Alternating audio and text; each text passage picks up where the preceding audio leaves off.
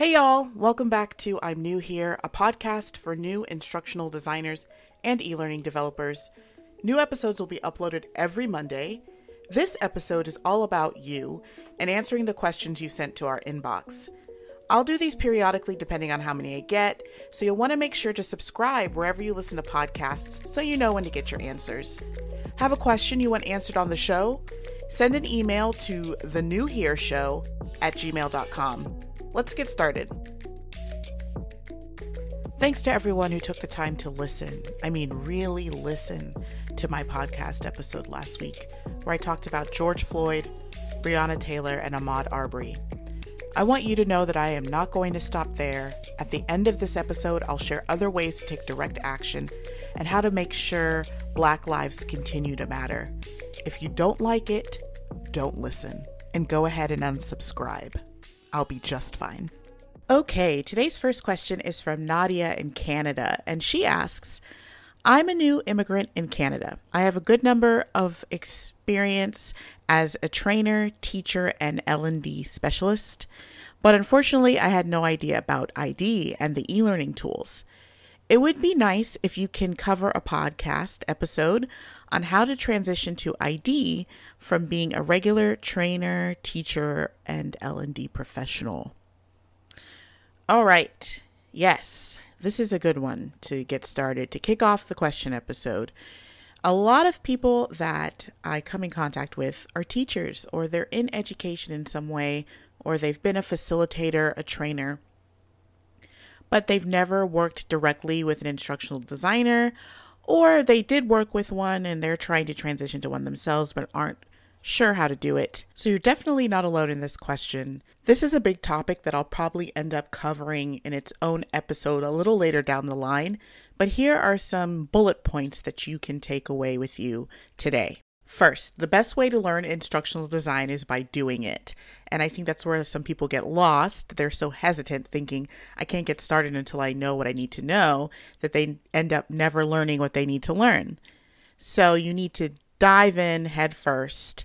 And the best way to get an instructional design job is to show your work. And the only way to do that is to get started. So you've probably already done some of the work as an L&D professional. You just need help understanding how to communicate those transferable skills to the public or to recruiters, and possibly even to yourself. You don't necessarily have to go back to school for 2 years to do this, but you can take that route if you want. That's what I did. You could also enroll in an online course like Dr. Robin Sargent's IDLE courses or e-learning launch by Alexander Salas and Aaron King. These courses are instructional design accelerators that can jumpstart your career by teaching you the foundational tenets of instructional design and helping you create portfolio samples, also showing you how to present yourself as an instructional designer.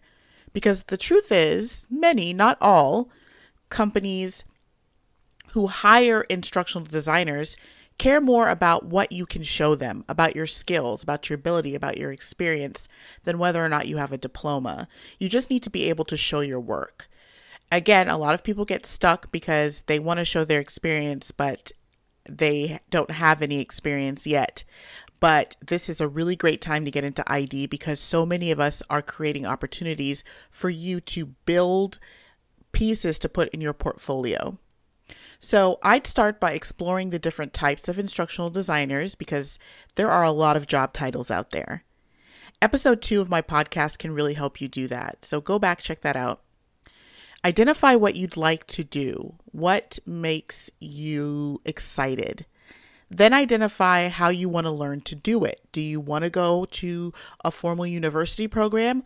Do you want to attend a certificate program, something online like what I mentioned earlier?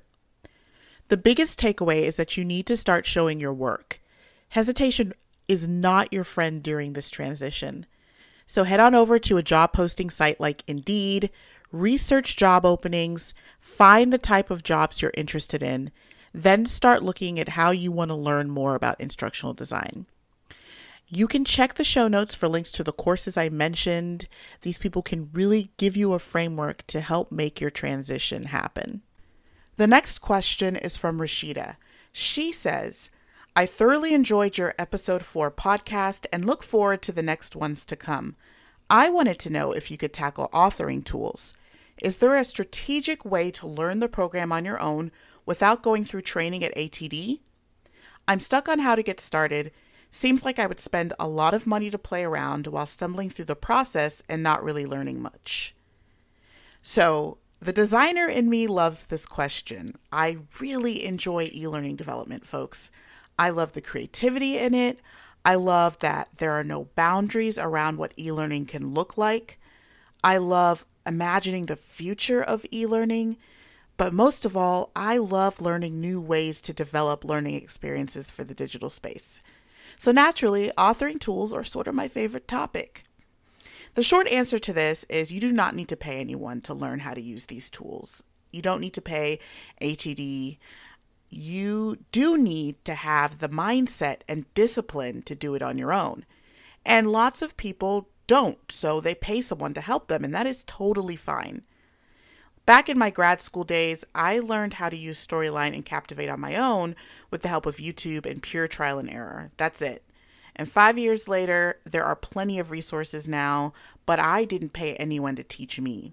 I learned how to design instruction for e-learning while in school, the theory behind instructional design for e-learning, but I didn't learn how to use an authoring tool there. I did it completely by myself.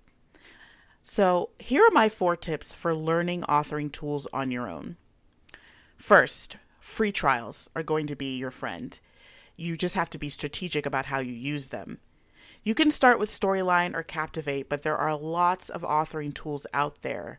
There's Domino, EdApp. Genially is a free tool that you can use without worrying about a subscription expiration. However, you should start with one before trying to learn all of them. And try to include a video editor on your list.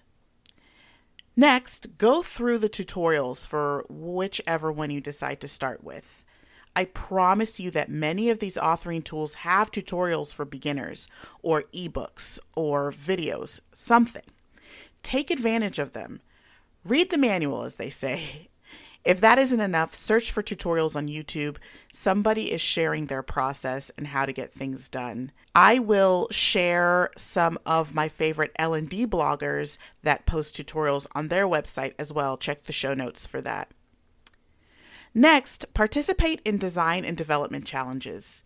Challenges help you use your tools in ways you might not have thought about using them before. They also force you to practice. If you want to get better at visual design as well as e-learning development, download the Adobe XD tool. It's a prototyping tool, and you can participate in their challenges too. Remember that e-learning isn't just Storyline and Captivate. There are lots of ways to practice your skills outside of those authoring tools too. And finally, know that you don't have to do this on your own. Rely on your peers. Get together with some other newbies. Form a design group where you can work on a challenge together, set deadlines, and hold each other accountable. The truth is, if you want to be an instructional designer, you should be able to design a program for yourself that keeps you interested in learning how to use the tool, and that's the truth. You should be your greatest project, right? Create a curriculum, set learning goals and objectives, utilize free tools to get you started.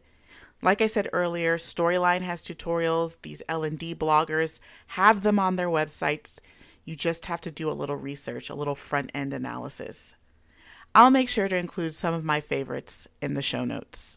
Last question comes from Damla. She says, so I would love to hear what some must-have portfolio pieces are. There's tons of tools out there, and in my MA or master's program, we were told to include theory-heavy stuff like needs analysis, but it seems no one really has use for that in the real world. So what do you think I need if I'm not exactly sure what kind of ID job I want? I would like to be involved in all components from the storyboarding to the design to the development of the course. Should I have assets that were produced in Rise and Storyline, Vyond videos or Powtoon, Toonly, Camtasia? I'm confused as to where to start and stop, if you understand what I mean. I'm looking forward to the next episode and hope you'll include answers to my questions. Sending you lots of love from Germany. Well, that's so awesome. I already have international listeners. Wow. So remember that your portfolio is a sample of your work. It isn't all your work. It's a highlight reel of what you've already done and of the things you'd like to do. So ideally, I think for somebody who's new, 3 samples should suffice. Now, in terms of what types of samples to include, it seems from your letter that you're interested in being an end-to-end designer. This is a perfect opportunity to include a case study in your portfolio, meaning those needs analysis can matter. You can put together a package that includes some front-end analysis that shows your development process like a storyboard or design document, and then include the final product or a sample of that final product. Include a write-up that explains your process from end to end, any theories or models you applied, and really package it together as one of your 3 samples. As far as deciding what authoring tool to showcase, that's really going to depend on the type of job you're applying for. But ultimately, worry less about the tool and more about the skill that goes into using an authoring tool. So if you're interested in a job that's heavy on video editing, yeah, go ahead and showcase a Camtasia sample. But if you edit it in something else, that'd be fine too. Also, Vyond, Powtoon, Toonly, they all kind of use the same skill set, storyboarding, putting together a scenario. So again, the skill is more important than the actual tool. One last tip. Your portfolio is a work in progress. It's not a one and done situation. You should publish it as soon as it's ready, but don't feel like that's the last time you can ever update it. And that also means you can customize it according to the job you're currently looking at. Before I forget, I want to add in this little tidbit about front-end analysis. It is important. No matter what people say, no matter how much technology you end up working with, it is going to be nothing if you aren't doing that front-end analysis, understanding your learner, understanding what problem you're trying to fix, what gap you're trying to close, what performance goals you're trying to meet. So I know that technology is attractive and fun, and we talk about it a lot in learning and development, but needs analysis is always going to be important. Don't let anyone make you feel like it isn't. Front-end analysis is the cornerstone of learning experience design. As always, I'm back with some resources that help you dig a little deeper into the topics we discussed in this episode. First, it is a list of over 41 instructional design courses from eduflow.com. That's EDUFLOW. If you go to my show notes, you can find the link. This is really great for people who are trying to figure out what type of program they want to go through, if they want to do a university-based program, master's program, or a certificate course online. Next, I want you to check out my portfolio webinar I did back in December of 2019. That was at the very beginning of my mentorship, content creating around instructional design path. And I did a webinar that was about an hour and a half long. It included a workbook to help people get started, get their minds ready for what it means to build a portfolio. I think it'll be really helpful for you if you're stuck, you're not sure how to get started. As always, those links will be in my show notes, so check it out on my website to find out more. And that full portfolio webinar is up on my YouTube channel right now. Subscribe to Nyla LXD. This week's homework assignment is going to look a little different. Just like I said at the top of the show, I'm going to remain committed to sharing social justice and social change resources, especially in light of the political unrest throughout this country. And due to the senseless police brutality directed at Black Americans, I know a lot of people are looking for books, movies, podcasts to help them unlearn their anti-Black sentiments and become better allies to those in Black communities. As a Black person, I feel like it is partly my responsibility to make sure you don't forget what's going on right now. So that's why I'm going to keep talking about it on my instructional design podcast. And ultimately, this is a podcast about learning and development. And there are incredible speakers who have taken to Instagram, their own personal websites, other platforms to really develop training that can help you fight racial bias, unlearn the things that have got us to where we are right now, Here are some classes and workshops you can enroll in right away. The first one is Rachel Cargill, who I've mentioned on the show before, and The Great Unlearn. Cargill is an academic, lecturer, and public activist, and she has been sharing content for people looking to truly support the push towards equality for a very long time. She has programming called The Great Unlearn, which focuses on unlearning racial biases and recognizing historical events from a different point of view. When you join her Great Unlearn community, you get access to the syllabus on becoming a part of the revolution. The next is Rachel Ricketts, her Spiritual Activism 101. She's also an activist, writer, and speaker. And in addition to compiling ample anti-racist resources on her website, she also has webinars available for purchase that are meant specifically for white women who want to dismantle racist behaviors and hierarchies. Last is Austin Channing Brown with the ACB Academy. Austin is a speaker and author who offers an educational program that teaches lessons about racial justice and how you can help to push for it. It runs about $39 for enrollment. She also has a web series called The TNQ Show, which has a full season of episodes on how you can be part of the anti-racism movement. Next is a project I mentioned in the last episode, something I've been working on the last couple of weeks with Tommy Seelock, LX designer at Catalyte, and that's Design for Humanity. It's a collective pairing experienced creatives with fresh faces to collaborate on real-world projects, advocating for equity, diversity, inclusion, and anti-racism. All of our projects are developed by Design for Humanity. They're 100% free to the public and are hosted through a variety of digital platforms, including EdApp and Unitar's Educate All initiative. Visit designforhumanity.net for more information. Last but certainly not least, I want to make sure and provide resources for Black people because we've been going through it the last few weeks. There was a constant stream of news about disproportionate impacts of COVID-19 on Black communities, and then the deaths of George Floyd, Breonna, and Tony McDade at the hands of police, the wrongful death of Ahmaud Arbery. It's just a lot. So please go to my show notes and check out the link to 7 virtual mental health resources, because even though we're practicing social distancing, we can still be there for each other. Thanks for listening to I'm New Here. I know this was a little longer of an episode, but I had questions to answer. If you like the show and want to know more, check out nylalxd.com/I'm New Here.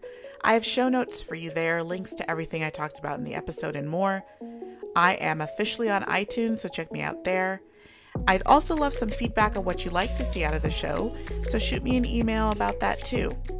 I'm all over socials, Instagram, Twitter, Facebook as NylaLXD, and on LinkedIn too, just search Nyla Spooner. And if you like the show, don't forget to rate, comment, and review on iTunes and YouTube. Give me a thumbs up. See you next week.